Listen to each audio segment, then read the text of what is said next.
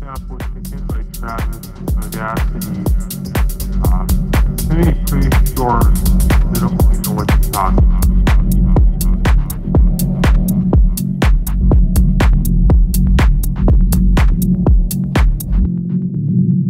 Hello, Laura. Hi, SJ. How's it going? It's going good. It's going good. I'm really feeling this Mars retrograde in my 7th house. Oh, okay. Yeah, my 7th house too. You're Libra. We're both Libra rising, right? Yes.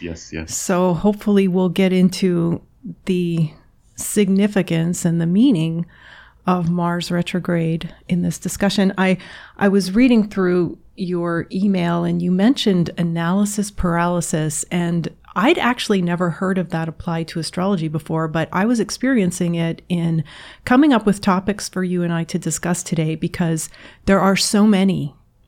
And I'm so interested in your work and the subjects that you cover on your new YouTube channel. I was watching all the videos and taking notes, and it's extraordinary, the amount that you cover and how well you explain things. That's probably one of my biggest weaknesses, is that I just don't have that ability to explain things simply. Yeah, thank you. I appreciate that. And I mean, it's, it's always a task of trying to get all of the information that's out there and then try to figure out what jumps out and then to communicate it in a way that maybe people can grab onto, or to narrativize it. Right. So that it can be kind of useful for folks. So it's one of my favorite things about the astrology work is that we have the opportunity to do that because there's so much information to pull from. So. Yeah. Okay, well, we'll get into that. But first, I'd like to introduce you. So I'm Laura London, and this is a special quarantine edition of Speaking of Jung. Joining us today for the 11th edition in this series is Hellenistic astrologer S.J. Anderson, somewhere along the banks of the Danube River in Budapest, Hungary. A native of Austin, Texas, he has spent his life studying astrology, Theravada Buddhism, and Shivananda Yoga. He is a lifetime member of the International Society of Astrological Research and writes ongoing commentary on the movement of the planets, guiding others through cosmic joys and vicissitudes. He finds this regular taking stock of astrological influences has been a highly effective tool for grappling with our complex times. He is the author of The Thema Mundi, 33 CE, and the Death of the Light of the World, published in I Am Infinity Astrological Magazine, issue 28, Queen, and The Great Stellium, a Cycle of Planetary Co-Presence, published in issue 23, Mythos. SJ posts weekly videos on his YouTube channel, SJ Anderson, where he shares his screen filled with his astrological charts and meticulous research. Please visit his website, sjanderson144.com, for links to his YouTube, Twitter, Instagram, and to book an astrology or cartomancy reading. And visit our website, speakingofjung.com, where you'll find links to everything that is discussed in this episode in the show notes. This episode is being recorded on Wednesday, September 23rd, 2020, through the magic of Skype. Hi again. Hey. Hi. Wonderful to be here, Laura. Nice to see you. Nice to hear you. Thank you so much for joining us. Yeah, we're not doing video, and you and I, in the past, when we've talked, we've had the video on so that what you do so well is you share your screen, and you do that in your YouTube videos, which I love, because you're not just explaining things, you're showing it on video. And that's kind of new to me because I'm much older than you are, and I was really into podcasts. I'm still into podcasts, which is all audio. So I typically listen to podcasts when I'm doing things with my hands, when I'm washing dishes or chopping vegetables, or, in the shower, or I used to drive when I was driving. And now most things are on YouTube. And I started posting this podcast on YouTube very reluctantly a few months ago, and I'm not sure I'm going to keep doing it because it's just the audio and I don't want just a blank screen. So I'm putting some photos, I'm accompanying the audio with photos that change every 19.5 seconds. And I don't know if people are interested in that. I don't know why anybody would want to listen to a podcast on YouTube when it's available on all these other platforms. And I even make it available to download for free. So, but what you do, the visuals are really important. So let's talk a little bit about, I don't know if, so why I mentioned analysis paralysis is because there is so much to cover with you. And I like to follow my guest. I do have all these notes, but I'd like to talk about what you want to talk about. So do you want to start a little bit with how you became interested in astrology? Do you think that's relevant? Yeah, absolutely. I mean, Okay. That's certainly relevant. And, my story, I guess, I'm from Austin, as you mentioned, and I grew up there right in the Austin area. And, I had a kind of a tough childhood, lost my mother when I was 11. I have a family history of alcoholism, and so I inherited that gene. And so my early life was quite a struggle dealing with and grappling with those kind of those inheritances. Mm-hmm. And I don't mean to get too personal. I don't know if you were wanting to go quite that deep. That's quite all right. You can go as deep as you feel comfortable with. Okay, cool. I just think it's relevant. It's very relevant to because I see astrology as really a spiritual practice in a way. I mean, it's a way to understand the world that we're in and sort of explain reality. And I needed answers after kind of struggling with such, painful experiences, and then just trying to figure out how to function as an adult. That was a difficult process for me. And so I turned to the spiritual path very young. About 2019 is when I really kind of had to, get right with God, as it were. That's when I found Theravada Buddhism. And I spent a lot of years in my early 20s going over silent retreats and studying with various teachers in America. And I actually heard about the Saturn return for the first time during those years, probably about age 23. I was living in San Francisco for 2 months, and then my roommate mentioned something about a Saturn return. And then astrology, it was kind of around the surfaces, but I didn't become a serious student until about 10 years later, after my own Saturn return. Mm-hmm. And by then, I'd been a serious meditator for a long time, and I'd been a cartomancer and a tarot enthusiast, and studied that quite deeply before I became an astrologer. The thing about the tarot is that it's involved in zodiacal symbols and planetary symbolism for interpretation of the cards, at least in terms of the modern way it's read, like post-theosophy. Those correspondences were kind of established for the cards. And so I learned those correspondences, and then I met the astrologer Jen Zart on a kind of a whim through some mutual friends of ours. We went to a music festival in Boise, Idaho, and this was in 2016. And just like 3 or 4 minutes of talking with her, we exchanged not very many words, but it became very clear to me. She kind of opened me up. I kind of see her as like a initiatrix. She was kind of like this mystical being that just kind of cracked open my vision in a way. And from that moment on, I've been just obsessed with astrology and been a serious student, and now a practitioner and astrological counselor. And I'll tell you what she told me. This is what opened everything up for me. She said Jupiter has a 12-year cycle, and that Jupiter will be in the same spot in the zodiac every 12 years. And that just turned something on for me, because in my personal life, I had some really intense 12-year cycles. Mm-hmm. And particularly with like a love affair with a woman that kind of returned 12 years later out of nowhere. And I was just kind of reeling from that breakup, and it just opened everything up for me. I realized kind of, and this is a key point, I think, for my like astrological ontology, or kind of how I understand it, is that these cycles are very operative in how the reality manifests.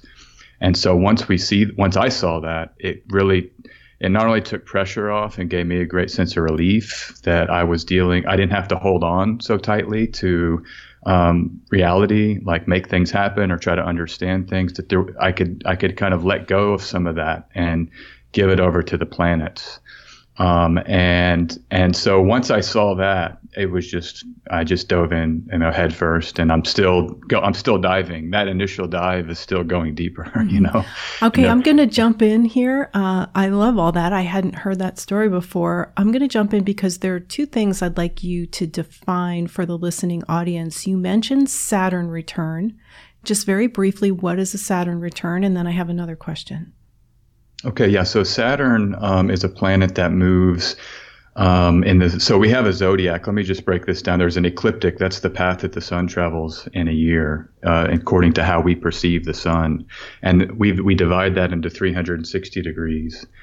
That 360 degrees is divided into 12 30-degree segments. And those segments, we assign a zodiac sign. So your listeners have probably heard of like Aries, Taurus, Gemini. They probably know, what they so-called are according to modern sun side astrology. So for Saturn to move along that ecliptic, and it doesn't move exactly on the ecliptic, it goes off of it a few degrees above or below it. It takes Saturn 29 years to travel that same space from our perspective that it takes the sun to travel in a year. And the Saturn return. So when anybody's born, Saturn is at a certain position in the zodiac, and 29 years later, Saturn will be at that same position. So it happens around age 29, roughly, for everyone. This is the kind of so-called Saturn return. I was going to say maybe the feared Saturn return. And what does it symbolize? So Saturn, to understand the Saturn return, you can just look to the what we call natural significations of Saturn. And there's a rich history, a symbolic history, narrative that goes into analyzing what Saturn might mean. But just to put it short, it could be things like struggle, discipline, austerity, separation, isolation. A lot of times people could look at a Saturn return as the struggles of becoming an adult. So the way I think about it is there's like this verse in the Bible. It's like we put down childish things. I don't know the Bible too well, but I've heard that quoted a lot. And we basically pick up adult things. The way you can look at the Saturn return is that Saturn requires us at about age 29 to go into that next phase of our lives where there's maybe more personal responsibility. Austerity, I think, is a good word for it. And you can think about midlife. Most people are mid-career. They're having to make ends meet.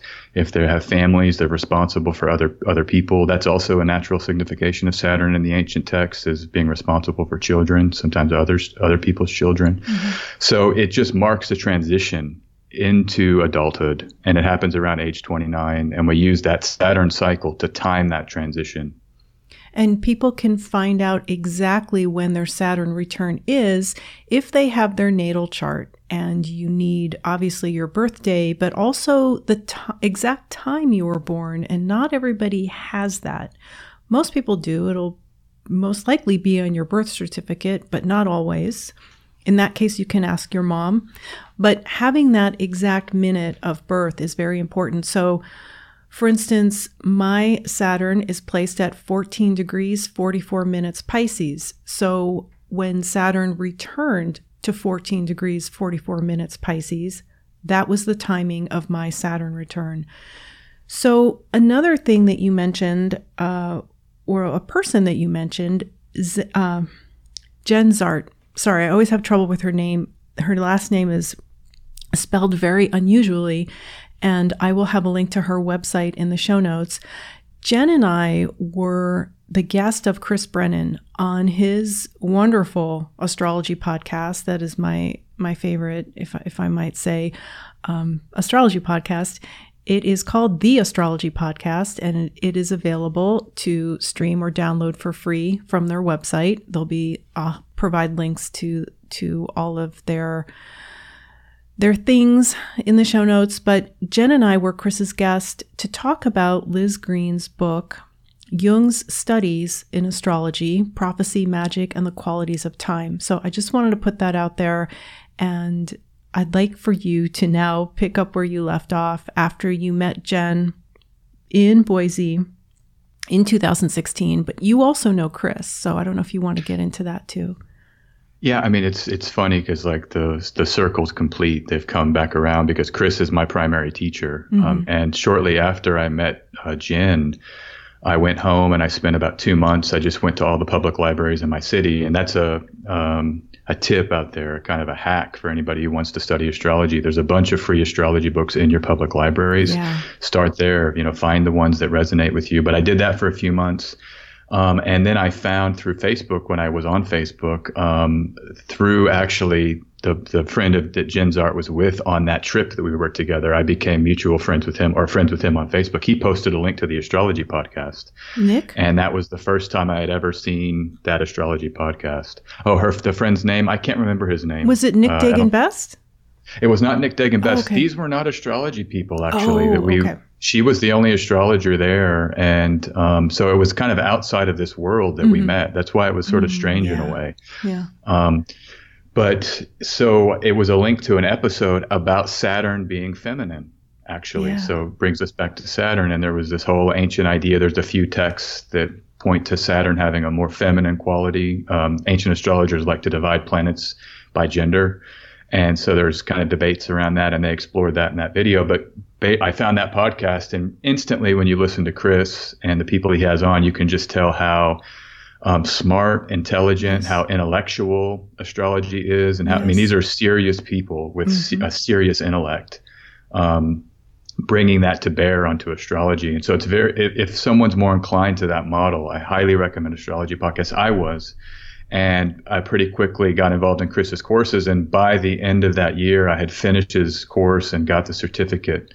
Almost exactly a year to the day from meeting Jin, I got my certificate from Chris finishing his course. And it's a very intense course. I mean, I studied with all of my free time and blew through that course. And so no, let me just jump in again. That's a Hellenistic astrology course, right? Yes, it is. Yeah, he's got a course, his main course, and I haven't checked out his offerings recently, but yeah, his at least then was this Hellenistic astrology course, and I think he's got some other courses now, but I still think that's his main, the beef of his teachings are this Hellenistic astrology course, or is this Hellenistic astrology course, and it's an amazing course. I mean, we read many texts. It was more complex and demanding than most college courses I took. I mean, there was homework and tons of reading and hours of lectures. You go to Chris's lectures, it'd be like a lecture on the houses, and it's like 20 hours of audio, literally. Yeah, and so, Chris does also offer some free downloads. His episode with Lisa Scheim on zodiacal releasing, I think, is 4 hours long. And that's a free download. But I just also want to mention that Chris published a book in 2017 that's titled Hellenistic Astrology, The Study of Fate and Fortune. And it is, I think, the first real kind of textbook on Hellenistic astrology published in English. Is that correct? Do you know? I think it's definitely the most comprehensive treatment of the subject. And I recommend that book to everybody and anybody. And for me, that's a textbook I refer to a lot. The best thing about the book is he's got citations to everything. And so if you can also obtain the text he's citing, if you're wanting to go a little deeper, you can refer to his citations and then go into the text and explore those texts further. But yeah, the book is amazing. Chris is a very generous person and highly recommend his work. And yeah, he's a huge influence on me. So that's where I was kind of christened in or brought into this field, was through Jin, just by this moment of flash, and then Chris through heavy duty scholarship with him, and study with him. So. Chris I think he's just in his 30s, right? And I think he's going to be one of the world's leading astrologers in the future. And I also wanted to mention, I don't know if now's a good time, that you and I were both at the big astrology conference that takes place, is it once a decade or twice a decade? It's called the United Astrology Conference, or we call it UAC. And it just so happened to be held in Chicago in 2018, and I live in Chicago. Where were you living at the time? I was living in, Austin at the time, but I had been in Thailand the year before, and I came back actually to America. There were some other factors, but a big reason why was to attend UAC, because I knew that was going to be taking place, and I wanted to be sure to get there. And I think it's every 4 years, 3 or 4 years is what I've heard. But we'll see with this new the new normal, just what happens. Right. What happens. But we don't have to launch into that just yet. But yeah, I was excited. I mean, kind of why I bring that up, because it kind of feels like a closing of an era in a way, with having these large gatherings and this real celebration of the global community. The ease of traversing borders in the old style, that I'm not too sure when that's coming back. So, if we're talking about every 3 to 4 years, that would be 2022. To me, that's a little optimistic to have that kind of free flow across borders ready to go for the next UAC. And I know they were planning it in 2022. I'd heard some rumors. Mm-hmm. So we'll have to just see what unfolds there. But yeah, just to go back, we met there, and I remember you because the thing about UAC, it can be very intense physically. And I just told myself I'm going, but I'm going to sleep when I want to sleep and wake up when I want to wake up. I didn't do it like some other people, which is just go, 20 hours a day for a week and then crash.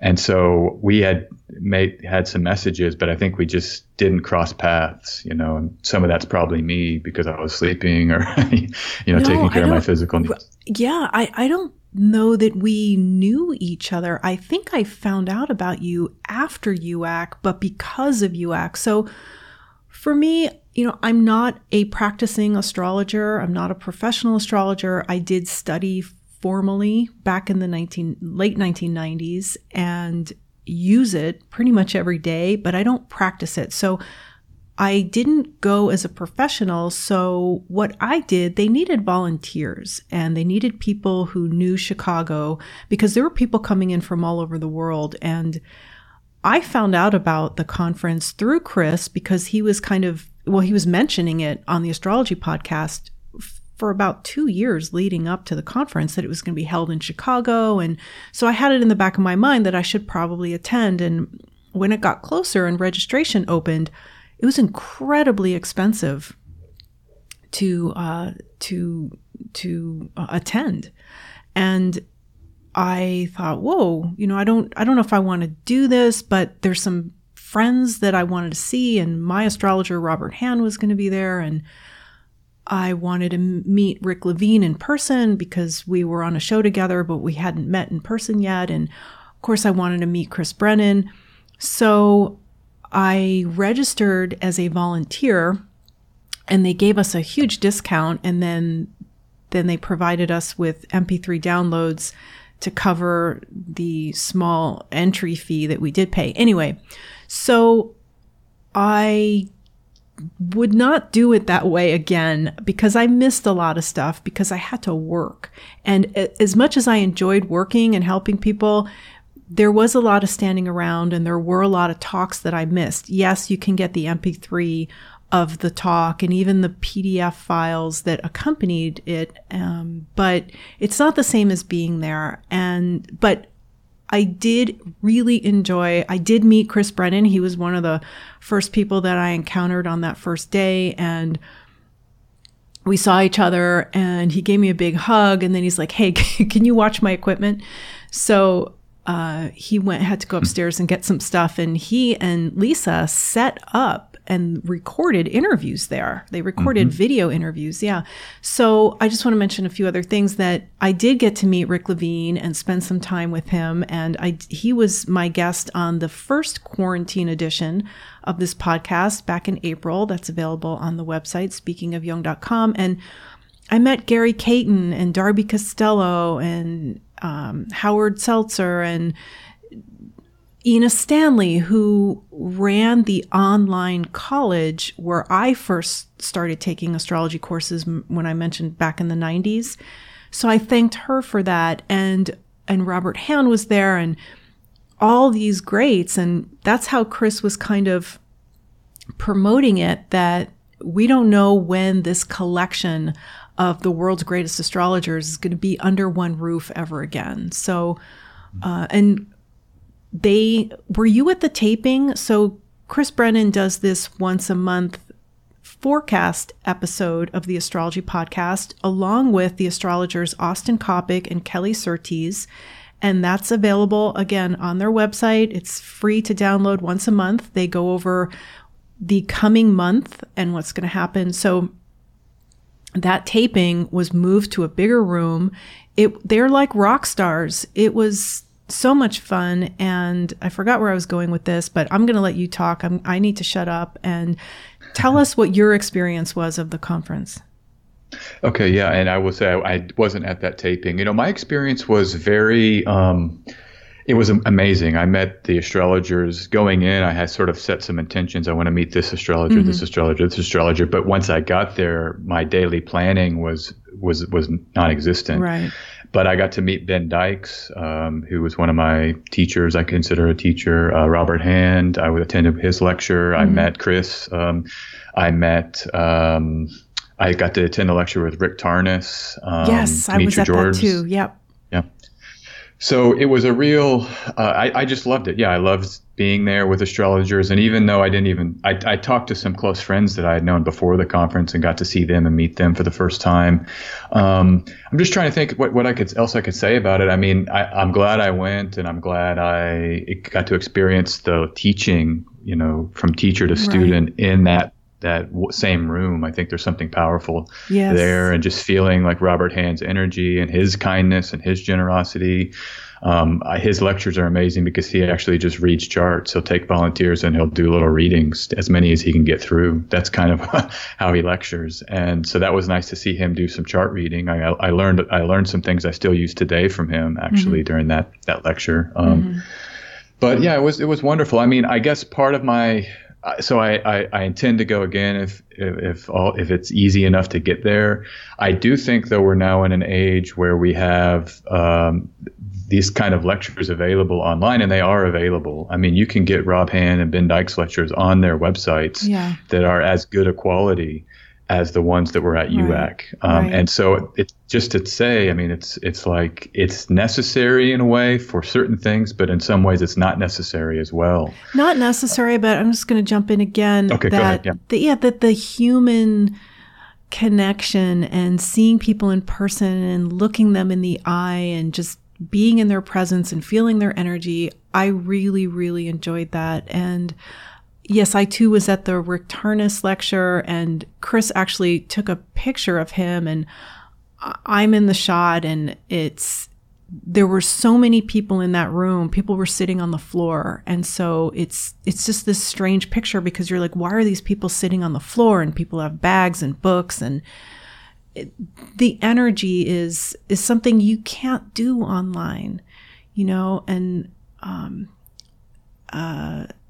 I forgot what I was going to say. Oh, Ray Merriman's lecture. Were you at that about Uranus and Taurus, the financial astrologer? Yeah. So that's something that I'm going to miss because I don't know when that's going to return. But yes, online is wonderful. I mean, for the knowledge, if you want to get the knowledge, that's really, it's available online. But yeah, the human quality of it and like the rock star concert feel of it, that's not going to be really as available online. And we can talk about that some too, of just like the world we're in now with everything's on Zoom, and there's these Zoom meetings with like hundreds of participants, and you can't really see people, and you have to scroll through screens to see who's there, and maybe their pictures aren't up. So yeah, there's a whole morass, I think, that comes with human connection and the group feeling of the online world that, certainly the UAC is much better along those lines. I would agree with you for sure.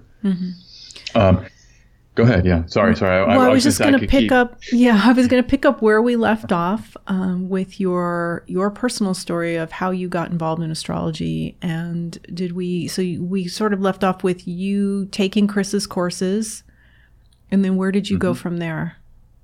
So I took Chris's course, I got the certificate. And I mean, this is one thing I just want to encourage other students of astrology. I mean, at a certain point, you are your own astrologer, you have wisdom. Everybody has inherent wisdom and something unique to add. And I feel like that's kind of what happened to me, is that I studied, Chris's work. I read the texts, I read the ancient texts, and it wasn't like a line that's crossed before and after, but at a certain point I was making connections with ideas that I hadn't really seen made before, and then gaining confidence in my own ability to make those connections and add ideas to the community and to the, ongoing astrological discussion. And, my practice is, so I guess what I'm saying is there was a transition for me into my current practice, which is unique. I practice in ways that other people, no one in the world does, just because every astrologer is doing that. Right. There was a thread on Twitter recently. This astrologer, Pallas Augustin, I'm not sure that's her handle on Twitter, but she was saying that some of the debates on Astro Twitter, which is the community on Twitter, sometimes we lose sight of just how nuanced and individual each practitioner is. Yes. And that's really falling into that, finding my glove and then trying it on and then it fit. That was such a just an opening for me as an astrologer, and I felt pushed into that, and then I felt confident to just. You become one, I guess is what I'm saying. It kind of happens to you, and at a portal that was opened by Jinn, and then I was sucked in. There was leading to something, and I feel that distinctly at this moment. Even it continues to lead to new insight and. Every time I open an ephemeris or my software, there's always something really fascinating happening. And I feel like it's speaking through me and through other astrologers to kind of deliver messages to the present, whether that's like publishing something on Twitter or a podcast or even in a client setting. That's what it does. It gives hopefully useful or meaningful messages to people. And so once that started happening, that's when I felt it just feels wonderful to be that kind of conduit. And I say that with all humility, but you're looking, like, I'll give you an example if you want. This was from this summer. This was an amazing thing that happened. Like the 5th June 2020 lunar eclipse. It's the first eclipse in the Sagittarius Gemini axis. So for the listeners out there, eclipses happen in new signs about every 2 years. And this eclipse was the moon was closely conjoined this fixed star called Saturn, and it's in the Hercules constellation. And that constellation is depicted as a man kneeling on one knee with a club, Hercules. So like this violent person taking a knee. And that week in the world was, all that was being discussed was take a knee. The protesters were taking a knee. The cops actually were taking a knee.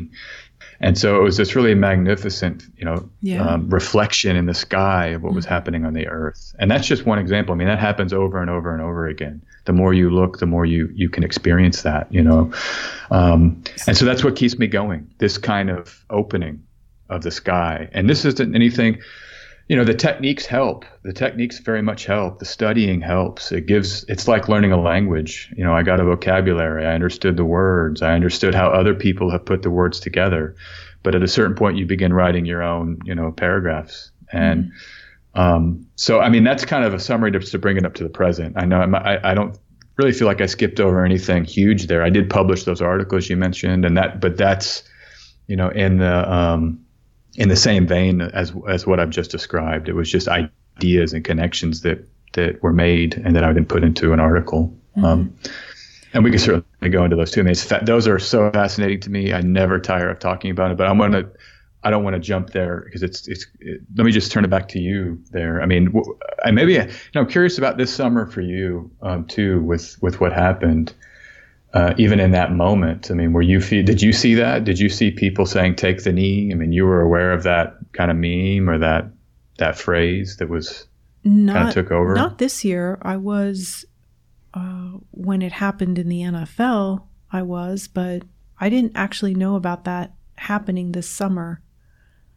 But my question, my question to you though is, and I'm just probably wasn't aware of it. Honestly, I don't pay that much attention to the news. I see it because I'm on Twitter, and that's really the only place I see it.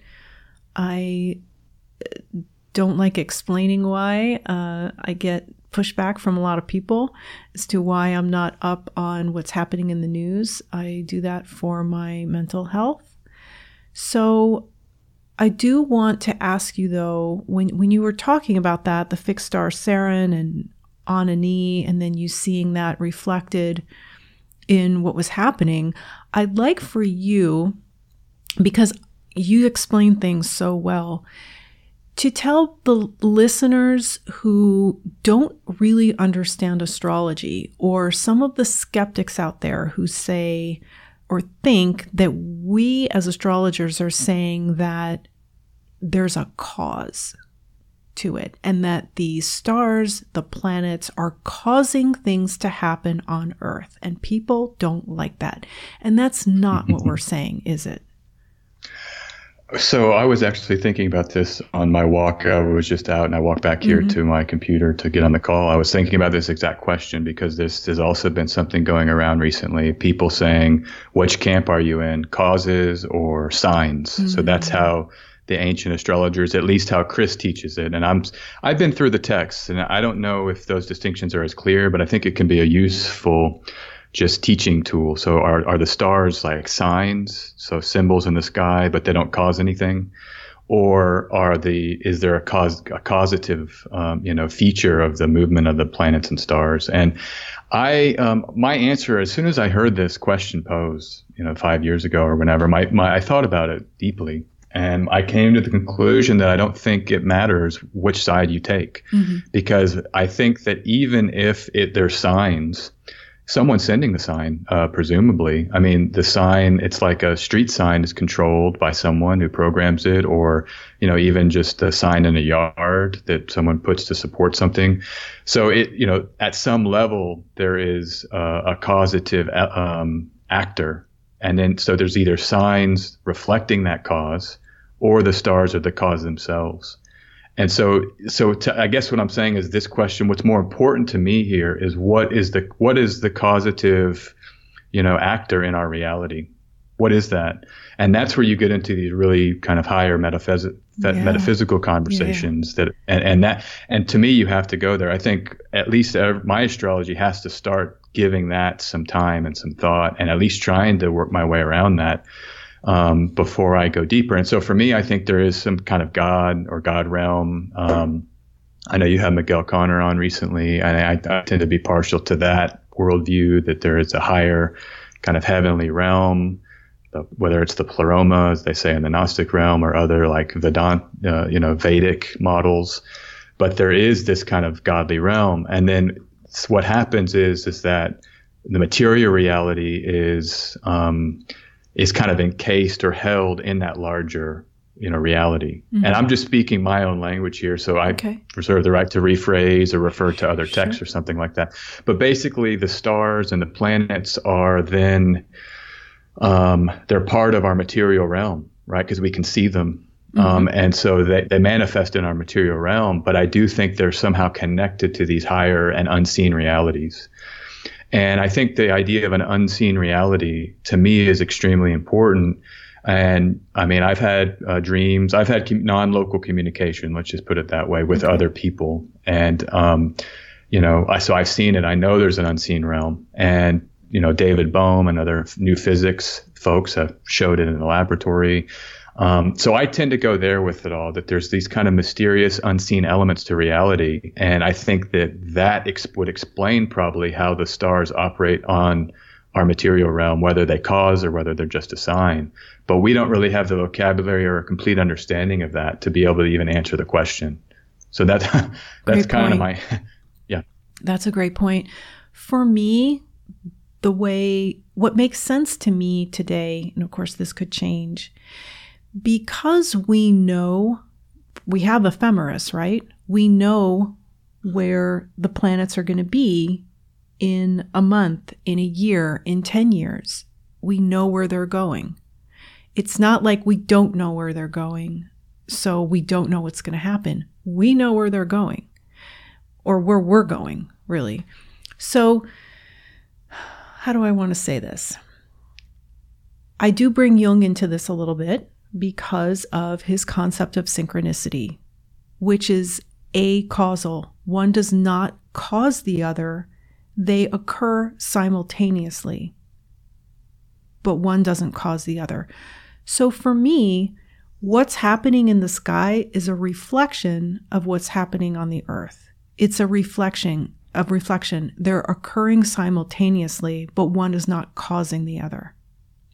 So if we were taking a knee this summer and up in the sky, there was, what was it? There was a lunar eclipse conjunct Yeah. the fixed star Saturn, Yes. which is taking a knee. So, and I want to get into activation. So because that eclipse was occurring at the same position as that fixed star, how does that equate to it manifesting physically on Earth? So again, I look at that as a synchronicity, as an acausal event. That's just the way I look at it. I don't think that they cause things to happen. I think that they show what is happening. So I don't know if we're going to get into fate and free will, but I see those very differently today because of my study of transits. And this is all very complicated. And another question is, I know I dumped a lot there, but in the beginning, I wanted you to define Hellenistic astrology. And I hope people aren't screaming right now saying, what the hell is Hellenistic astrology? But how does Hellenistic astrology differ from what, at least here in the United States, we're used to seeing, which is modern astrology, right? Where most people have seen a sun sign column in the newspaper or in the back of a magazine. So what is the difference? So let me answer that kind of quickly, but I do want to come back to this other topic here if I could, because I think I have something really important to add there. Oh, okay. So can I just come back to that first, and then we'll come to the Hellenistic Any astrology way you'd question? like to do it is fine. Yeah. Okay. So I just want to go back, because the other thing that's really influenced me is the tradition of astrological magic, is the term that is used currently to describe it. But this is a medieval, maybe in Arabic, so like the end of the first millennia and into the second millennia. There was a tradition of making objects during the time that the planets were aligned in certain ways, and making these objects that then hold the power of that alignment. And so, and I just, without going into too much detail, I've seen that to be very powerful. And so, and the theory behind that is just that the objects in the material reality actually are constructed kind of energetically with the same substrate as the planets in a way. And that's kind of strange terminology, but just that you can examine an object. So these astrologers would have correspondence tables. The dog is like Saturn, iron is Mars, love is Venus. And so you would work with these alignments to bring into the material world something that reflected the energy of that planet. And so I just want to say, from my work in that space, I do think there's something a little bit more connective in terms of the substrate of the material world, connected to the planets, as opposed to just being more of a reflection. But I'm down with the reflection too, don't get me wrong. And the tarot work and the cartomancy work I've done, it's very much about synchronicity often, because that's sorting randomly symbols. And it's just uncanny how those random generated symbols can speak so clearly as well. But so anyhow, I just think that, just to add that to the conversation, the listeners can explore that if they're more interested. But there's this whole tradition of the planetary energy of material objects and how to change the material world through these astrological alignments. That does imply something a little bit that's more causative, or kind of one to the next in terms of working with the building blocks of reality. So do you want to say anything on that, or should I jump to the Hellenistic astrology question? I wanted to mention, and I was just looking it up, are you familiar with Caitlin Kopick's company, Sphere and Sundry? Yes, I am. Yeah, I am familiar with her. Absolutely. Is that along the lines of what you were just talking about when you were speaking about astrological magic? Very much so, yeah. They call it materia. That's a popular term, and that just means the materials that you make when these alignments happen. You make objects, and then you have like a consecration or a ceremony, that the energy of that moment then is contained in those objects, such that those objects can be taken into the future and bring that energy into future moments when those planetary alignments are different. And that's what she does. Yeah, she makes materia of all kinds, oils, candles. I don't know her full offering, but I've seen the stuff on Instagram, and it looks quite comprehensive and quite high quality. I know a lot of my friends use her products, and they really recommend it. So that's exactly what she's doing. Okay, great. Yeah, the theory there, but it's the theory is what I'm interested in, that you can kind of retain the planets into the future through objects. But sorry, go ahead. No, thank you for explaining that, because I know about Caitlin because her husband, Austin Coppock, is one of the 3 astrologers that do the monthly forecast on Chris Brennan's podcast, the Astrology Podcast. And so I am friends with her on Facebook and on Instagram and on Twitter, and I see the lovely, beautiful quality of the work she does. And I will provide a link to her website in the show notes. I'm not exactly sure what it's called, but the company is called Sphere and Sundry. Sphere and Sundry, Talismanic Offerings of the Celestial Variety for Practical Magic and Magical Practice by Caitlin Coppock. So yes, we recommend Caitlin's work. And then the other question was about Hellenistic astrology and what exactly it is. And I didn't know about it until I came across Chris Brennan's work, because the astrology that I learned was the modern day astrology, the Placidus house system, the tropical zodiac, and 10-degree orbs. And it's been very difficult for me to unlearn a lot of that, but I choose to. And so tell us, if you would, what it is. Yeah, I think one short answer is just that it's not altogether too different from what we have in the modern setting, and that is to say that kind of, in a way, it actually gives credence and kind of builds the reputation of Hellenistic astrology, that what it created is still with us. I'd say 70%, 80% even of the modern astrology can be found in the older texts. So the planets, the significations of the planets are largely the same. The house significations are pretty much the same. There's a few changes, but that's the same. The aspects are largely the same. Where it gets different is in just like, so you can take those 2 of those topics that you mentioned, the houses and the aspects, in terms of the technical side of how those are applied. The Hellenistic astrology can be quite different. But in terms of the big picture, it's somewhat the same. So that's my short answer. But yeah, I can speak like on the houses. The key thing is that the Hellenistic system does not extract from the ecliptic the division of houses, and so it leaves on the ecliptic the division of the 12 astrological houses, and so each astrological house is comprised of a full zodiac sign in the earliest tradition. And that's a lot of astro speak, but I'm not sure how else to say that. Just that we divide. So in astrology, we have 12 houses, which are just, they're topics of life, like children, family, career. We also have 12 zodiac signs, which we were referring to earlier: Aries, Gemini, Taurus.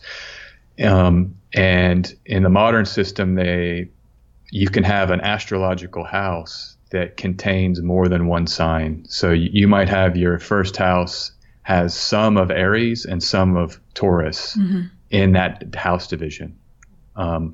Whereas in the older system, Aries, all 30 degrees of Aries, will fill the 30 degrees of the first house if the ascendant is in that house.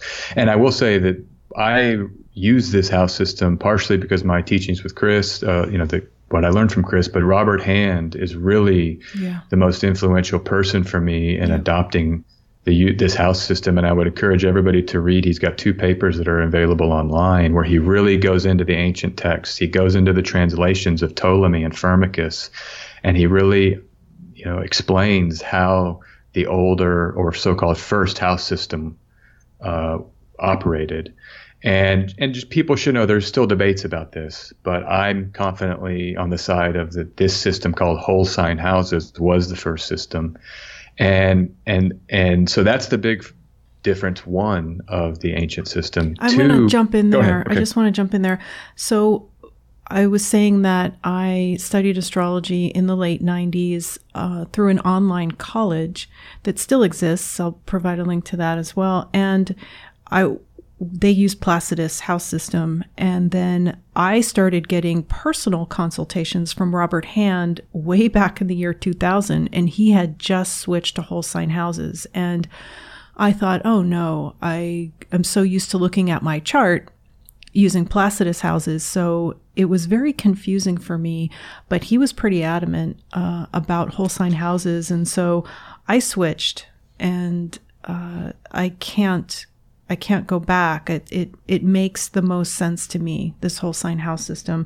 But yeah, that's something about astrology that's been difficult for me, is that there is no, I'm still kind of a black and white thinker, and there is no one way, there's no one right way to use astrology. There are various house systems that are used. And sometimes I think of it as, well, maybe it's like religion, that it's all pointing to the same thing. It's just different ways of looking at it. So I just wanted to add that, but go ahead. Yeah, and I mean, and that's a whole thing I really would like to talk about too, is the variety of astrologies that are operating in the 21st century, and how exciting that is. I will say, just quickly back on the Hellenistic astrology thing, the elegance of using whole sign houses, things kind of fall together for me with that system in terms of aspect theory, and that was the second thing I wanted to mention. That the other big feature of the difference in the Hellenistic system is that we use what are called whole sign aspects. And it comes from the affinities between the signs. So like people know that Cancer is a water sign, Scorpio is a water sign, and the signs are divided up into the 4 elements. So you have 3 signs of each of the 4 elements: earth, air, water, and fire. But we use aspect theory in the ancient system because of affinities between the elements, and there's other ways we can categorize signs too, the modes and gender or sect. And so that the aspect theory, not only do the houses comprise a full zodiac sign comprises a house, but also the aspects rely on the zodiac signs. How the signs interact with each other or have affinity to each other is how we actually get aspects between planets based on the signs they're in. And so there's this elegance where everything kind of comes together. The planets, signs, and houses and aspects all sort of merge together in a very elegant way. The modern system really kind of untangles those things, and it's its own very powerful system. And the modern system of Placidus houses or quadrant houses and orbs for aspects, you can find the antecedents for those in the Hellenistic texts, but they're just not made prominent. They're kind of exceptions. So an astrologer will be like, well, let's look at this technique. Well, what if we did it like this in this one way? And then later, one paragraph will be extrapolated into a fully formed quadrant house system by a medieval tradition. So anyhow, that's a long-winded way to explain that. But people can research it earlier. Just type in whole sign aspects if you're curious about that, and whole sign houses. Those are, according to my view, the 2 biggest differences between the modern and the Hellenistic system. Mm-hmm. So earlier you mentioned a fixed star. And I was not trained in fixed star astrology. That's something that came later. But do you use fixed stars? I do. I use them every day, and increasingly so. Mm-hmm. I find them, just to be like this example with the fixed star Saturn. And by the way, congrats on not being as keyed into the news. I think you've probably saved yourself a lot. You maybe added years to your life on that, but. I think, that's just an example of the kneeling this summer. There was a fever pitch for like 2 weeks of kneel. Everybody was kneeling and kneeling and kneeling, and just as this conjunction happened. But I've just seen it to be, if we go with the reflection model of astrology, that the star activations get reflected into the reality. I mean, it just happens over and over and over again. So that's because of how powerful they are. And I see it in the natal chart too. So someone has the chart of the planets and stars when they're born. Often a planet being near a fixed star can can come through quite strong. Like Princess Diana had her moon conjoining the fixed star Algol, which can imply decapitation or just maiming of the body. That's a kind of darker example, but there's many. And then examples. Did that let's stay on that for a minute. Was that activated at the time of her death? Do you know? I haven't done the transits or I haven't looked into that, and I'd like to, and I should. I'm going to put that on my list because I should. I mean, that's worth exploring, most definitely. But the moon is the body, but no, no, it's a great question. I don't have an answer to it. Let's talk about the difference between natal astrology and the world events, mundane astrology. You do look at mundane astrology, don't you? Absolutely. Yeah. I'd say those are the three areas that I'm primarily practicing are natal, mundane, and electional. You and I follow each other on Twitter, and you were tweeting about some world events. And remember I said, really the only place I get my news is on Twitter. And for instance, you have covered things not just in present day, but I've seen you tweet about things that have happened in history, and you don't just write your opinion, you actually will include a chart and show exactly what you mean. And that's why I really respect your work and like how you do things. So do you want to bring up some examples of, well, let's first say how everybody has a natal chart, which is kind of a snapshot of the sky the moment you were born, and you need obviously your birthday, and as I mentioned earlier, the time that you were born and the location. And there are a lot of websites out there that will calculate your chart for free. You don't have to have astrology software like the astrologers have. I don't know what you use. I have SolarFire on my PC, but on my Mac, I actually love iFemeris and recommend it. It's not very well known, but it's the best one I have found for the Mac. So there's the natal chart, but then there are charts for events and for countries, right? And we call that mundane astrology. And then electional, I just wanted to define each, and then you can talk about them. And then electional astrology is the timing of things, right? The finding out, doing some research, finding out, picking a time to take action when it would be most beneficial. And there are some rules to picking an electional chart. And I actually used one of Chris Brennan's electional picks for the month that I wanted to start this podcast. And I'm always going to be grateful to him for that because it's 5 years running and we're still alive. So I'll let you go. Okay, yeah, it's interesting because we just hit 5:03 where I am, and I guess that's 10:03 there in Chicago. Mm-hmm. And just this moment, the moon has passed into a degree in the sky where the moon is giving Mercury some relief because Mercury is under a lot of pressure right now, opposing Aries and making a square to Saturn.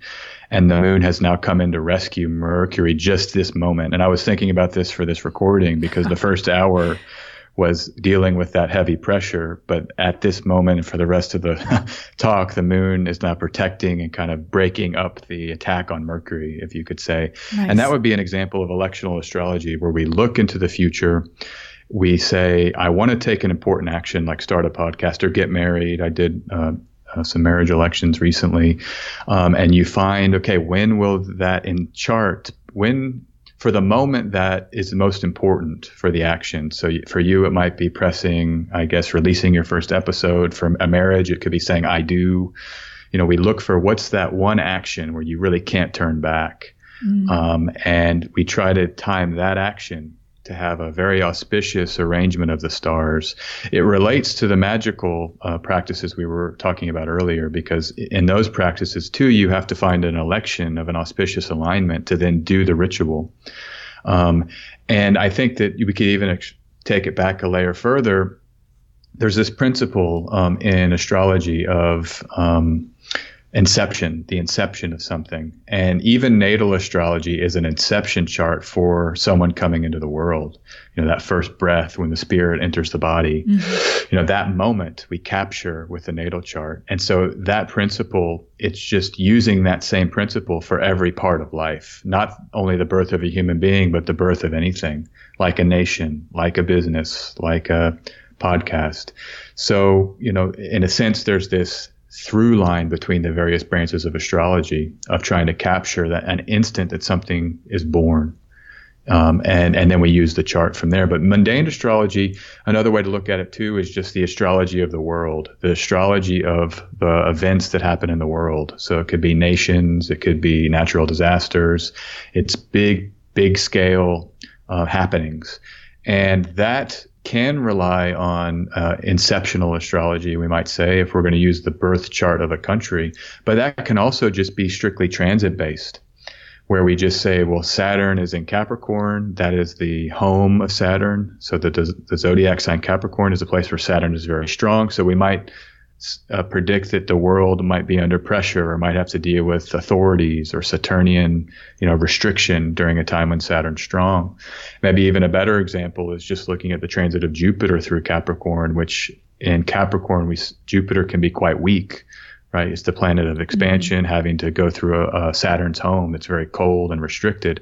And we saw in 2008, the financial crisis then and the crash of the stock market. That was when Jupiter was in Capricorn. And then Jupiter is now in Capricorn and has been in Capricorn since December 2019. And we've seen the stock market's, bounce back, but the, Main Street economy has really suffered during this passive Jupiter in Capricorn. And that didn't rely on an inception chart. That's just looking at the transits. Where is Jupiter in the sky now?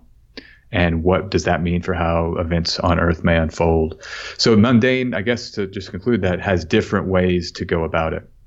It's such an awkward word to call that branch of astrology mundane astrology. And I always hesitate before I say it because it's such a different use of that word, mundane, right? Well, yeah, mundi, if you think, I guess it's the Latin, the world. It just means world. So I think that's where it comes from. And I'm not sure how that, through the years and through the linguistic development ended up being a word that just means something, I guess, common or, every day. But I think that's helped me just to realize it's like Thema Mundi, the birth chart of the universe. Yep. That's the Mundi astrology, kind of the astrology of the big picture, or, something like that. Mm-hmm. So an example of that, did you want to use an example of, I keep mentioning to you the Beirut explosion because of the tweets that you did that were so insightful, looking at it astrologically. Yeah, and I'll give a quick one that's also with this Saturn thing I mentioned earlier, because so that lunar eclipse was happening at 15 Sagittarius, and we have a birth chart for the United States. It's called the Sibley chart, where it's I guess some people are saying the Sibley time, but then the chart is for DC. Sibley made a chart for London using a certain time for America. But if we use that time for the signing of the declaration, it's a very popular chart that mundane astrologers use. It's like 13 Sagittarius, I believe, for the degree of the ascendant for America. And we had a lunar eclipse at 15 Sagittarius conjunct Saturn. And this was something where you saw, like, politicians. There's a picture that was going around of Nancy Pelosi and Chuck Schumer and all of the Democratic leadership were kneeling in the Senate, socially distanced. Really? This was right around that same week. Everybody was kneeling. And the other thing is that it struck at the heart of America. So the ascendant degree is the degree of the self, the degree of the kind of essence of whatever has been incepted.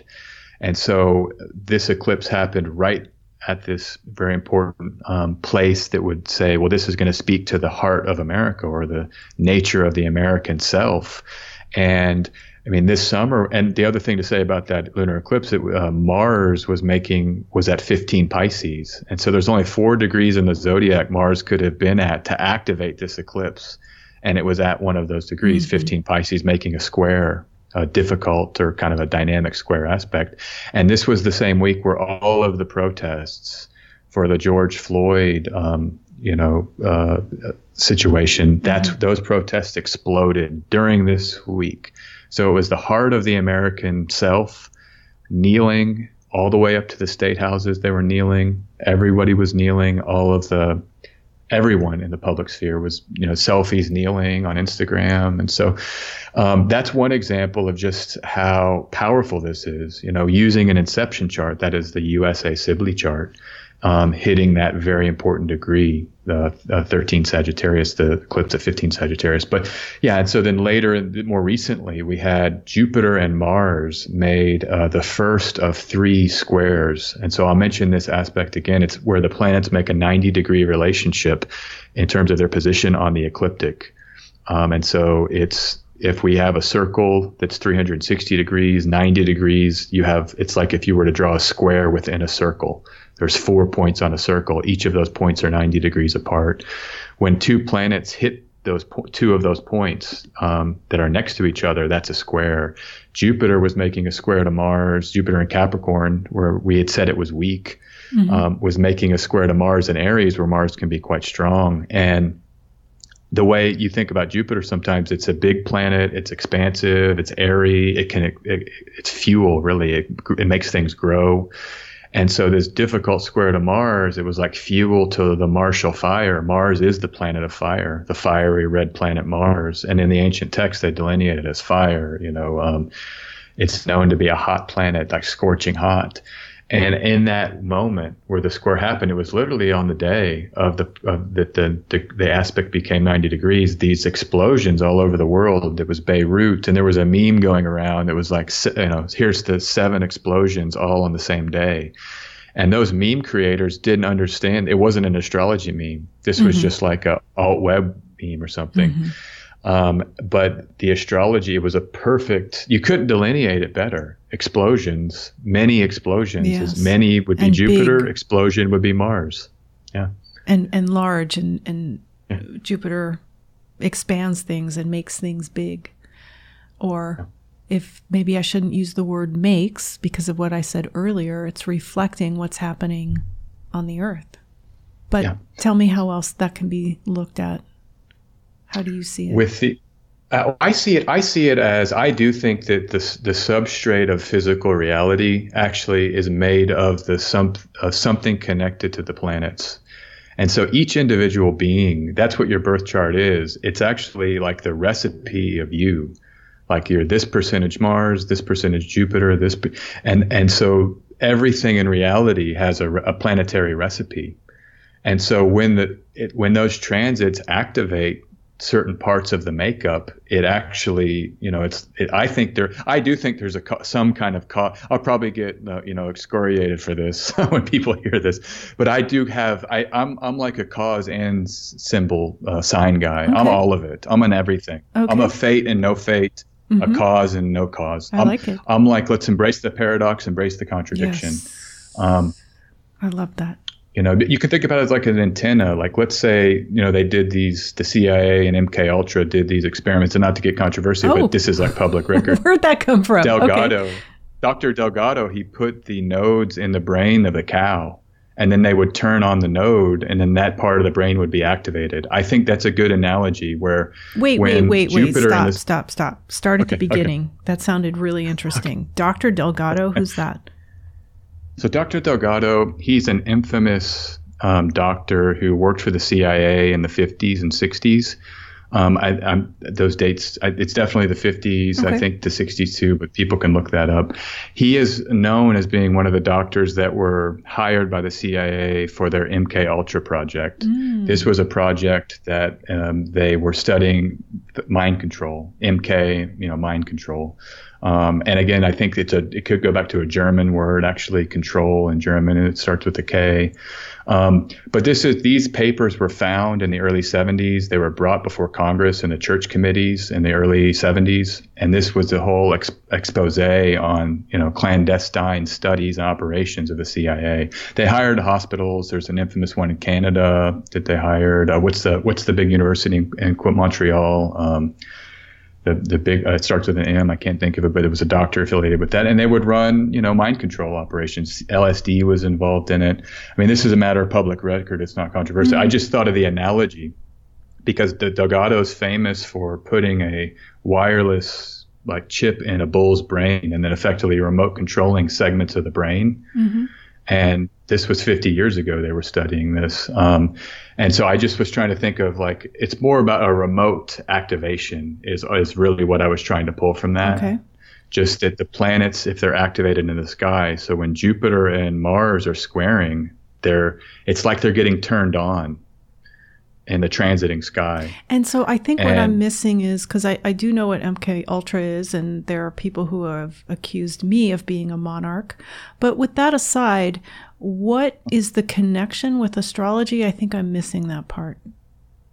I was more just an analogy. Okay. I mean, I'm not making any kind of a claim that MK Ultra somehow used astrology. No, but an idea of how astrology, quote unquote, works, right? Yeah. Likening it to that, I miss that connection. Okay. So let me say, I think this might help just going back. Like I remember how I said objects in the material reality are actually made up of the elements of the planets. Let's just say it like that. So you're 5% Saturn, 20% Mars, it's like if we had a recipe of you, and I mean literally like the material substrate of your physical form is made up of this planetary kind of clay, let's say. I mean, we want to use that analogy. So let's just try that hat on for a second as a metaphor. Okay. So when the transiting planets then get activated, it would simultaneously activate the part of your material form has that planet's ingredient. Got it. And did we define activation? Because we've used that word a lot, and I don't know if some of the listeners might not say, well, how does something get activated? Yeah, so activation would be like this summer, if we go back to this fixed star Saturn analogy. This is kind of a minor star, actually. I'm glad we got to talk about this because this is one of the most shocking things for me of the year. I remember seeing that and it blew my mind. But that happened. So the moon, the degree of the eclipse, 15 Sagittarius, was Saturn is within a degree of the eclipse. I think Saturn is 15 Sagittarius as well. And fixed stars don't move in the sky, right? Planets they move slowly. Right, very slowly. Not a full degree in our lifetime, right? Or do they? If you live 72 years, you might see a full degree. Okay. Yeah. So it's about a degree per human life. Okay. They're slowly moving, but it doesn't have to be maybe the main point is that the eclipse happened on the degree of the fixed star activating the fixed star. Let's say the eclipse happened. Right. Well, the eclipse happened in the square to Mars as well because Mars was at 15 Sagittarius. So Mars was activated. And a way to think about this, and this was in some of the notes we were passing back and forth, but the syzygies, these are the oppositions and conjunctions of the sun and the moon. The syzygy is like an astronomical, it's a concept where you take three bodies, and it's when those three bodies line up. And so in the case of the syzygies of the sun and the moon and Earth is the third body. So when you have a full moon, the sun, moon, and Earth are in an alignment with the Earth in between the sun and the moon. And when you have a new moon, the moon is in between the Earth and the sun, but it's an alignment of those three objects. That's what a syzygy is. And these have been important for astrologers all the way back to Ptolemy, probably before. I mean, Ptolemy, there's a quote. He says, if you want to see how things then unfold, look to the syzygies. That's going to tell you how things unfold. I like to think about them as like a strobe light. Like if you're dancing in a club, it goes on, you can see people, then it goes off. And the syzygies are the moment when that light is on. You can kind of see what's going on. Or you can think about it like a drum beat in a song. It's that background that keeps the music grounded, and so these are extremely important. So one way to think about activation is when the syzygies happen, what planets are talking or seeing the syzygy by these geometric relationships, what we call aspects. So we're mentioning the 90-degree relationship, that's the square aspect. And this summer, the fixed star Saturn was making an exact conjunction, so same degree, and Mars was making a 90-degree exact aspect. So those were two that were quite activated by the syzygy. Right. And I don't think we also mentioned the different aspects. There are difficult aspects, and then there are easier aspects. And the difficult aspects are the conjunction when they're at the same degree. The square is a 90-degree angle, and the opposition is a 180-degree angle, if you will. And then the easier aspects are the sextile, which is a 60-degree angle, and the trine, which is 120 degrees. Is that correct? Yes. Okay. Yes, that's correct. And there's some debates about conjunctions. Sometimes people say they're easy aspects. Yes. But yeah, that's it. And, there's also, like Rob Hand, there's the whole thing in his book, Horoscope Symbols. And I think he talks about this in Planets in Transit too. But, sometimes the difficulties are actually the hidden good. It's the hidden good aspect is the difficult aspect, because that's how we grow. Like I talked about my difficulties early in life. That's actually brought me into the kind of rich life I have now that's very, healing and sustaining and, but I had to go through difficulties to get there. Some people don't have that, and not that they're better or worse, but just sometimes the gift is in the pain and the suffering. That's the way we develop empathy, right? I mean, going through a difficult experience allows us to have a heart connection for other people in pain, so I do think there's something to be said that the difficult aspects can be good, but yet it's not fun going through it. Like if you have an explosion all over the world, 7 explosions on the same day, that's not fun, for people that were really affected by that, So, and that's another point here is that as an astrologer, sometimes we're looking at maps and representations, and it's worth saying that there actually is a lived, embodied experience of this stuff. And these are maps. This isn't the living.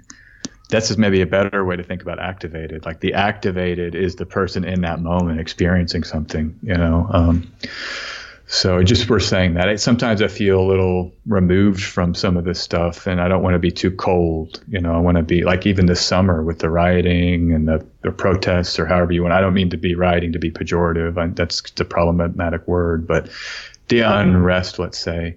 Okay. There was a lot of suffering that went around that was part of that. And so it's worth just, pausing and acknowledging that. I feel like I need to, I get excited about this Saturn fixed star conjunction and the eclipse. It's like, all right, there was some real intense stuff going on for people, So the big event that's coming up astrologically is what's called the big conjunction, or is it the grand conjunction?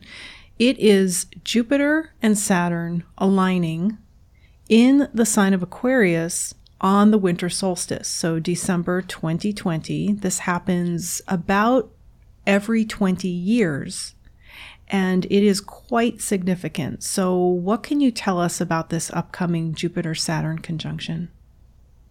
Yeah, so it's very, very significant, the Great Conjunction, and it's something that medieval astrologers and Arabic astrologers developed techniques around, and these techniques deal with every 200 years, Jupiter and Saturn will change the element of the sign that they're conjoining in. Right, so they make a nice triangle in the sky. So they go from in zodiacal order. So we will have an Aquarius conjunction in 2020.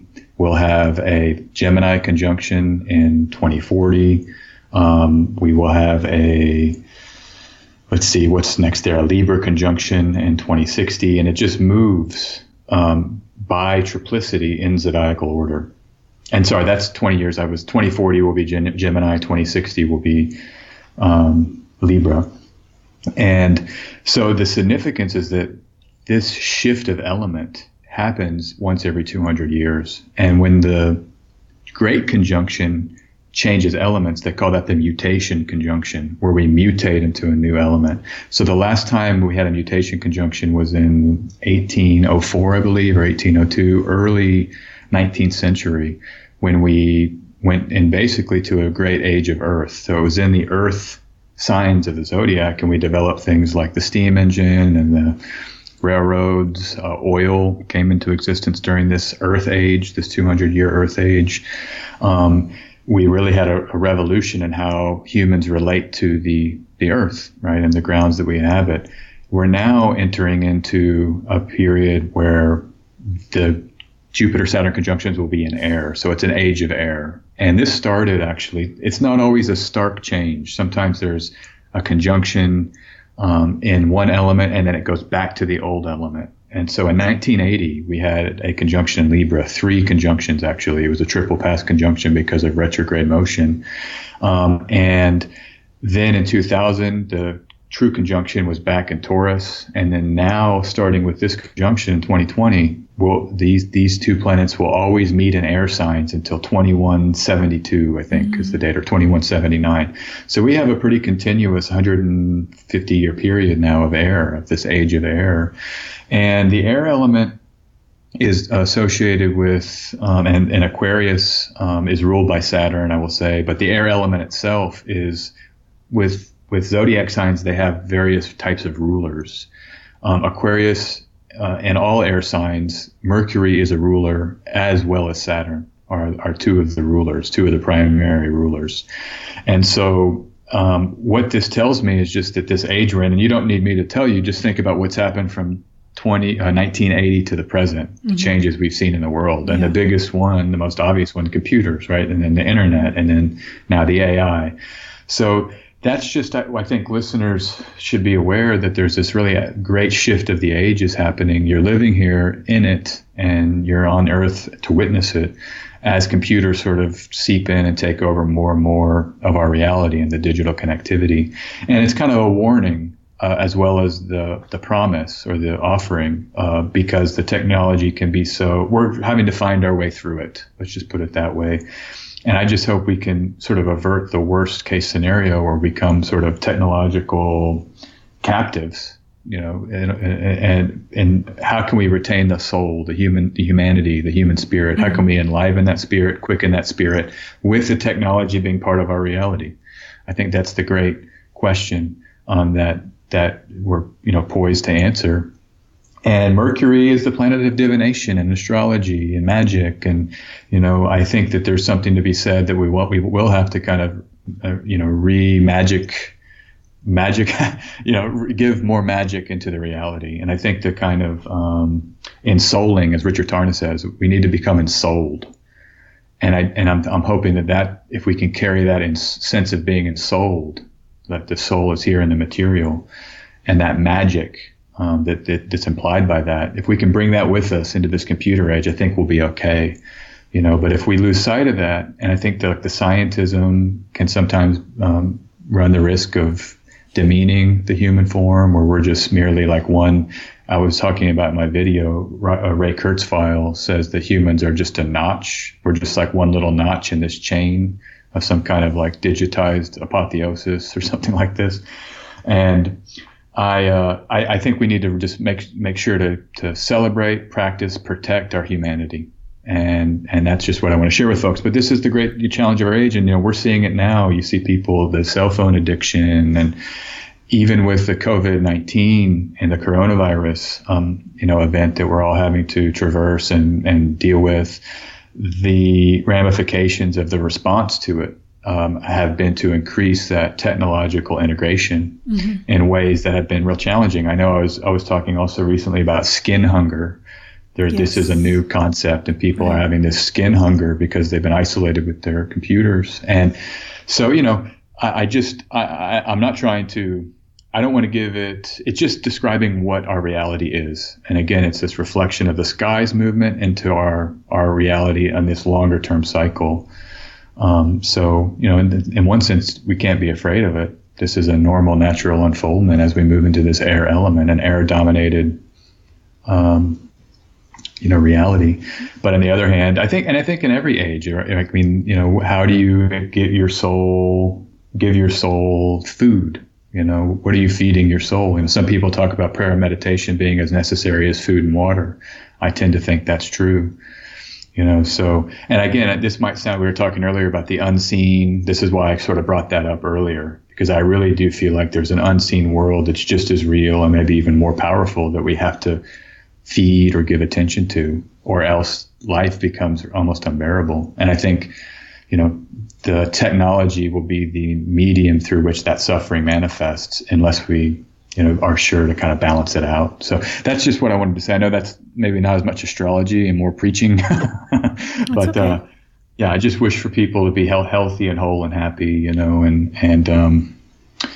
turn off the phones at least a little bit every day. I use my phone all the time, but I always turn it off for some parts of my day. Mm-hmm. You can't meditate looking at a screen. Right. So can't go for a walk or run. I guess you can have a wearable, but that's largely free from the computers.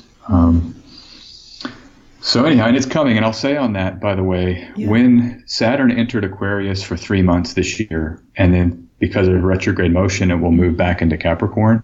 But we had a little preview of what this Aquarian moment will be like, and Aquarian age. I deliberately use that article because the Aquarian age has this whole other baggage. But I think it's an Aquarian moment, at least for the next 3 years, as Saturn will be in Aquarius until March or May 2023. And we're having to face authority that can be Saturn with the technology, the mercurial technology. And so and you saw it with Zoom, like a lot of things are on Zoom. I have got attorney friends, they're conducting hearings on Zoom. So like the authority is using the technology to conduct its business. And I remember that moment in March when these lockdowns happened, and almost overnight, everybody was on Zoom. There was all these Zoom meetings. It became very draining. The social life went online. There was DJ sets through Zoom parties where you're alone in your apartment, but yet at a party. So that's a preview of what I think is coming for the next, 3 some odd years. And the sustaining the mental health in a world where it's largely mediated through computers. That is the knot that we're having to untie. And I appreciate that about you, that you bring in those reminders that I and maybe even some others tend to forget.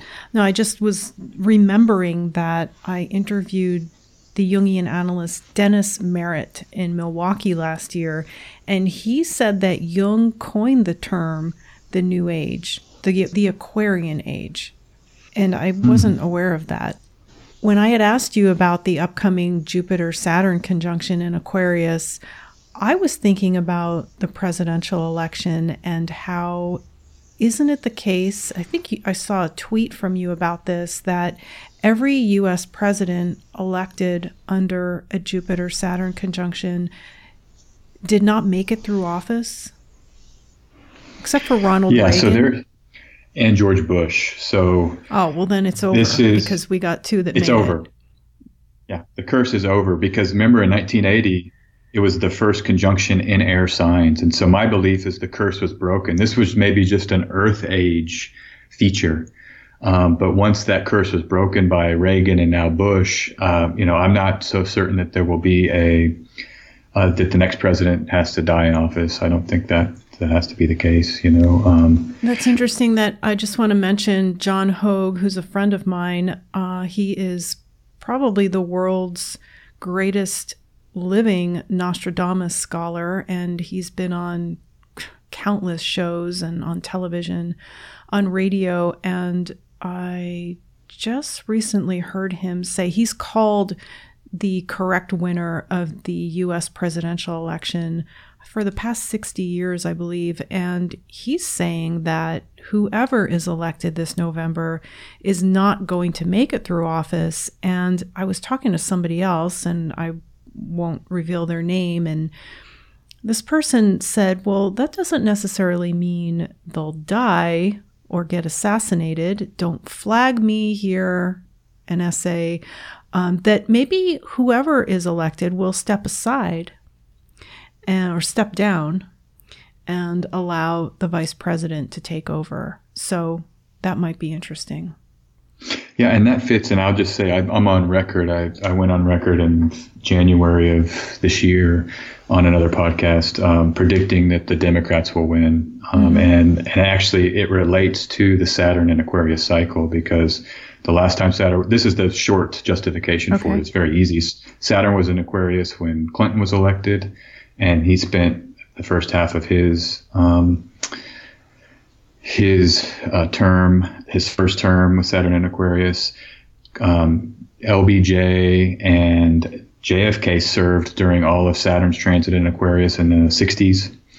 And in the 30s, most of Saturn's transit in Aquarius was when Roosevelt came to power, and you have the New Deal. So the last 3 times there's been these kind of Democratic Party reformers that have been part of this Saturn and Aquarius theme. And the modern astrologers will tell you Aquarius is like cutting edge thinking and, new ideas. And, I think that might fit with this delineation because the New Deal was certainly fresh, new economic policy. The Great Society is what LBJ brought in. And that was during Saturn's transit in Aquarius. Some of that was formulated. Clinton, I think, unfortunately went the other way with kind of deregulating things. But still, there's this flavor of Democrats coming in. And before that, the transit before that was Teddy Roosevelt, who was a Republican, but was a so-called progressive reformer. There was a progressive movement at the beginning of the 20th century that Teddy Roosevelt was, a symbol of. So I think my prediction hinges on that. The other thing it hinges on is that every great conjunction, the last 3. So in 2000, we had a great conjunction. The election was a change of party. It was Clinton to Bush, Republican to Democrat. In 1980, it was Jimmy Carter, Democrat to Republican. Reagan. In 1960, it was Eisenhower, Republican to Democrat, or JFK. And so there can be a sense of a change of party with these great conjunctions. I mean, they really are initiators of a 20-year cycle. And a lot of it, Liz Green, Stephen Arroyo have talked about this. They've got a great book of lectures where they go through these 20-year cycles of the 60s and 40s and into the 80s.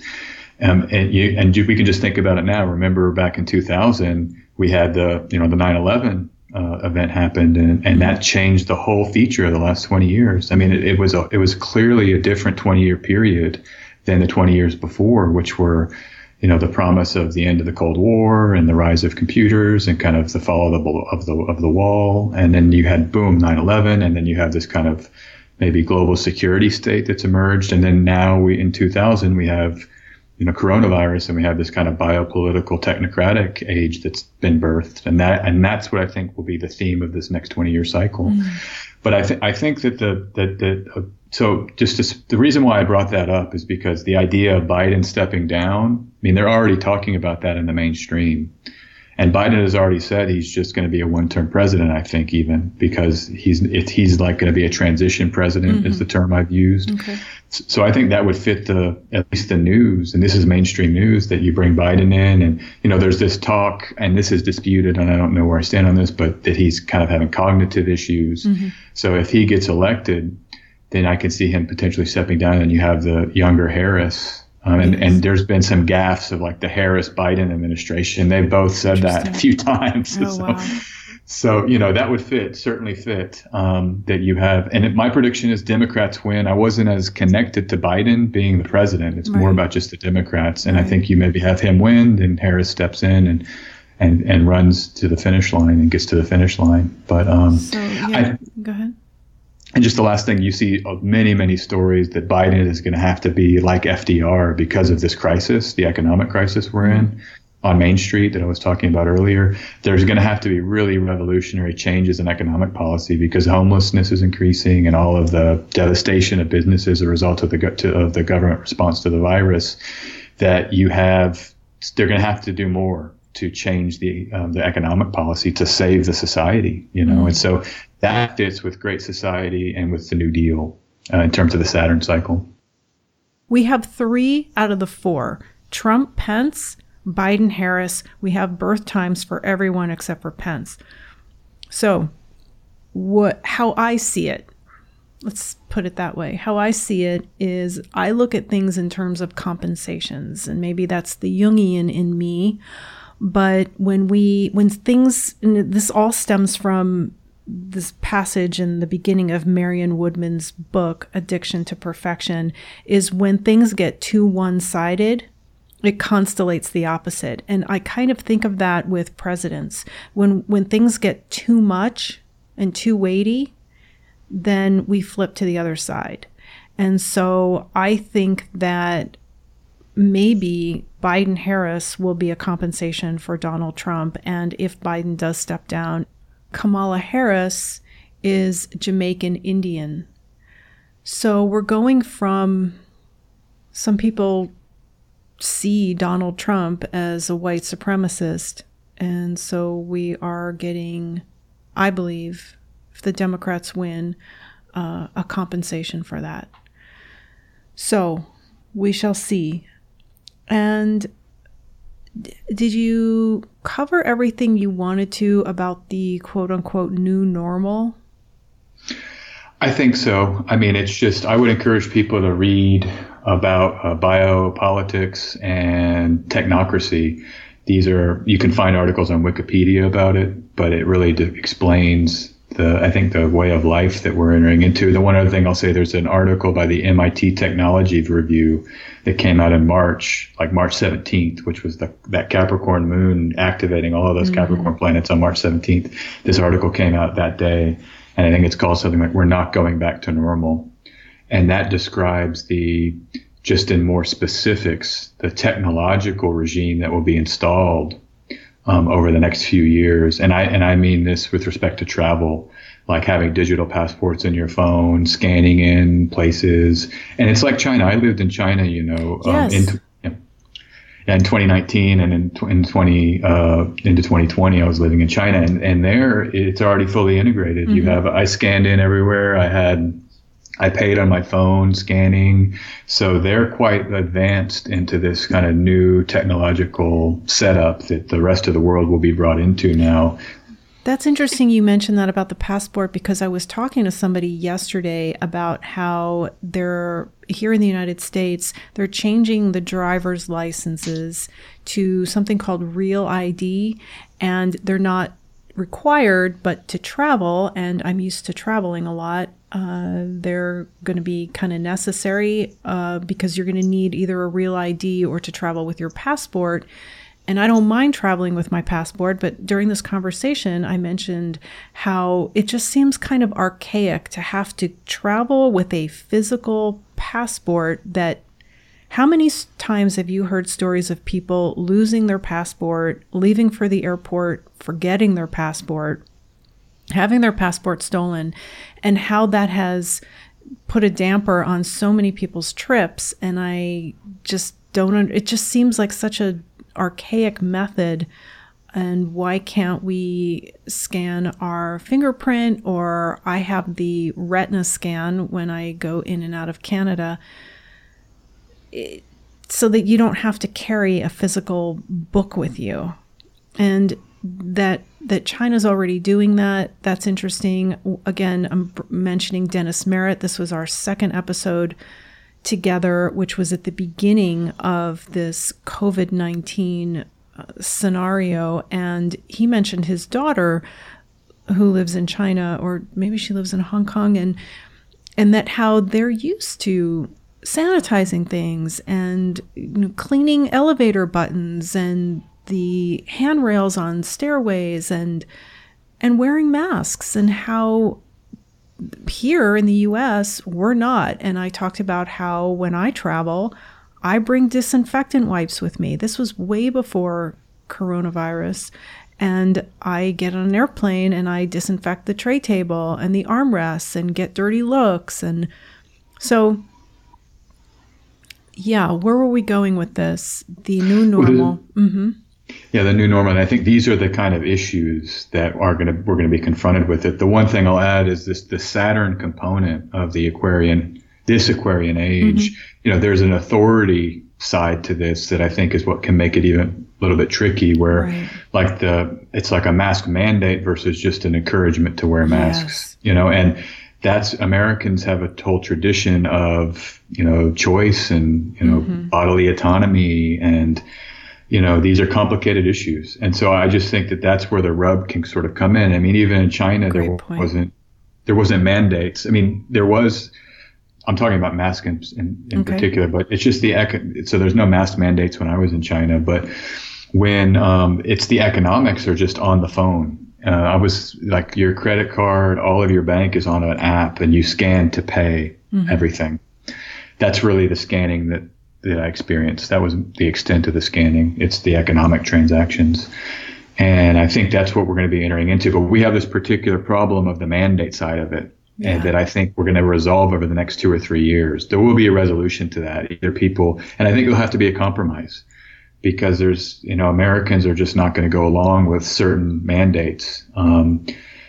But they're going to have to with others. And I think some of them are quite reasonable, actually. Once you, like in China, everybody's happy. They love scanning in the payments. No one's saying, well, I want cash, I'm afraid. And you can use cash there still too. But, there's a lot to like about it. I remember being there saying, wow, this is so efficient. And I only carried my phone everywhere I went. I never had anything else. So it kind of simplified things. But there is dangers, getting rid of black markets. Black markets can be good. I mean, in the Soviet Union, you had robust black markets. Well, black markets can go away when you have trackable digital transaction for everything. That's kind of part of why what digitization of the economy is designed to do, is to eliminate black market activity. Okay. And black market activity sometimes can be a lifesaver. Like in the Soviet Union, when you had government grocery stores and allotments, for the bread you could get per day and things like that. Sometimes it's not enough. And so there were these robust black markets where people could get just things they needed. And of course, you have illegal activity that comes with that too. And that's why the governments want to get rid of black market activity. But that's another point of tension. It's like, do you want everything tracked, traced, taxed? Whoever has the power to do that, I think there could be potential for overreach in terms of like banning people if you say something wrong, or like activists get turned off in that system. And I'm talking about on either side. We saw it this summer. There were like activists for both sides that were getting banned from Twitter or turned off from the digital environment that we live in. And so that's the risk of it. If everything's digitized in terms of the economic activity, you get cut out of it if you don't go along. If you don't go along, yeah. So, I'm someone, and by the way, this is how I look at astrology too, is just there's always the two sides. And I know that's become even a no-no. You can't say, I like to look at both sides, but I mean, there's energies and arguments for both sides. William Butler Yeats, his father taught him this. You read his biography that he said, now go make the case for the other side. Now go make the case for the other side. And that's the only way truth could be found. Yes. Was leaving space for argumentation on both sides and detailed, in-depth, intelligent argumentation. So I encourage that with all this stuff. I love that. So I'm looking to see what is left in our talk, because we've been recording for almost 2 hours. And I think we wanted to leave it with 21st century astro community. And what do you see for that? Well, I think there's a nice transition from this idea of maybe restricted borders and restricted travel that may last for a couple of years. That the astro community will have to continue online. And we saw a conference in May, the NORWAC conference was completely online for the first time ever. It was very successful. There was a conference that I went to online. I didn't go to NORWAC, but I went to another conference, and this was the, I think, Queer Astrology Conference. And, I'm a cis het, but I have I just support the community. And this is what I really wanted to get into, was how much I support my astrologer friends of all stripes, of all identities, of all. So not only in terms of like the various identities we can wear that don't relate to astrology, I love them, support all of them. But in fact, the identities we have as astrologers, I'm someone who encourages the creativity with the practice and a variety with the type of techniques that are used. I mean, I found Hellenistic astrology. It's an elegant system for me. I get a lot out of it with my clients and with my own, research. But other astrologers feel the same about types of astrology that are so different from the Hellenistic system. They use different planets. So one thing we didn't mention is in the Hellenistic astrology, we use the 7 traditional planets and the nodes largely. They didn't have Uranus, Neptune, and then Pluto, Haumea. They didn't have those outer planets and dwarf planets in the ancient system, but we do now. We have telescopes, and we can see those and map those. And there's some astrology that really focus on those. Like you talk to Mark Jones and you read his book, It's like Uranus and the nodes and Pluto, I think, are really what he focuses on. And I haven't had a reading with him and don't know his work too intimately, but I know that's the main scope of the work, are these outer planet activations, you know. And so I love that. I want to encourage that. And that's the great thing about astrology Twitter, the community there on Twitter, is that there is a diversity of practitioners. So I can, I'll be tweeting sometimes, and then there's this overlap with someone who has a completely different focus, and we get to share some commonality. And even for my own practice, I mean, I usually don't use the outers, but I will consider them some, especially for mundane work. And I'm into the dwarf planets because a lot of the people that use Pluto, they're not as open to those other planets yet. So I'm trying to encourage expansion out into the other dwarf planets, because I feel like if we go to Pluto, we have to go to those other planets as well. But, I guess the final point I would just make is just that there is great variety out there, and let's celebrate it instead of keeping gate. That's the thing I'm really I don't like to see. Largely, I try to encourage and not really cast shade on anybody. But the one thing that's kind of my biggest pet peeve is when someone else says, oh, you can't do that, or that's the wrong way to practice. As opposed to saying, well, hey, this is how I do it, and showing why another way might have some validity. I think that's the best way to engage in a conversation, as opposed to kind of keeping gate or to being dismissive. So that's my one pet peeve. But no, I'm very excited about the diversity of thought in the astrological community, the mixing that will take place, the remixes. And I just, I'm as excited as anybody to see where we're going. So it's been great with the revival with Chris's work, and how that has now been revived and then incorporated with other modern techniques, and seeing how people are doing that incorporation is just really fascinating to me. I love that about you, and I appreciate that about you. So to wrap up here, tell us about what you offer and how people can get a reading from you, and what types of readings you do. Okay, thanks. Yeah, I offer natal chart readings, and that's where we look at the moment you were born, the positions of the planets, and we use that as kind of a jumping off place, or as a lens to just get into your world and into your life. And they can be used for a number of things. Sometimes clients want to go back and look at events in the past to try to understand better what happened. Other times people are looking at what's going on right now, or the immediate year or two. And we just see what the astrological energy, how that's interfacing with the reality. And it's designed to assist people in decision making, to alleviate suffering, to give them greater understanding of their unfolding life. I do electional astrology. So if you have a business you're launching, or a wedding, or want to elect for a certain time, I can help you find that key date and that key time of day to do something important. And then I offer cartomancy readings. These are just pulling cards. I use the playing cards, and then a Mercedes tarot deck, and we can just try to answer questions and just get into a divination space, really, where maybe the gods or the divine energy can come into that space and help give answers, using the cards as a tool for that. And then I will say I offer a lot of content on Twitter and YouTube. That's my primary publication vehicle. And I give a lot away. I don't have anything behind paywalls. And so I publish a lot about what's going on with the current astrology, stuff in the near future, stuff in the past, try to give people a sense of just what's happening in the skies. And I feel a certain duty to do that, as just being a public astrologer and someone who's, practicing publicly.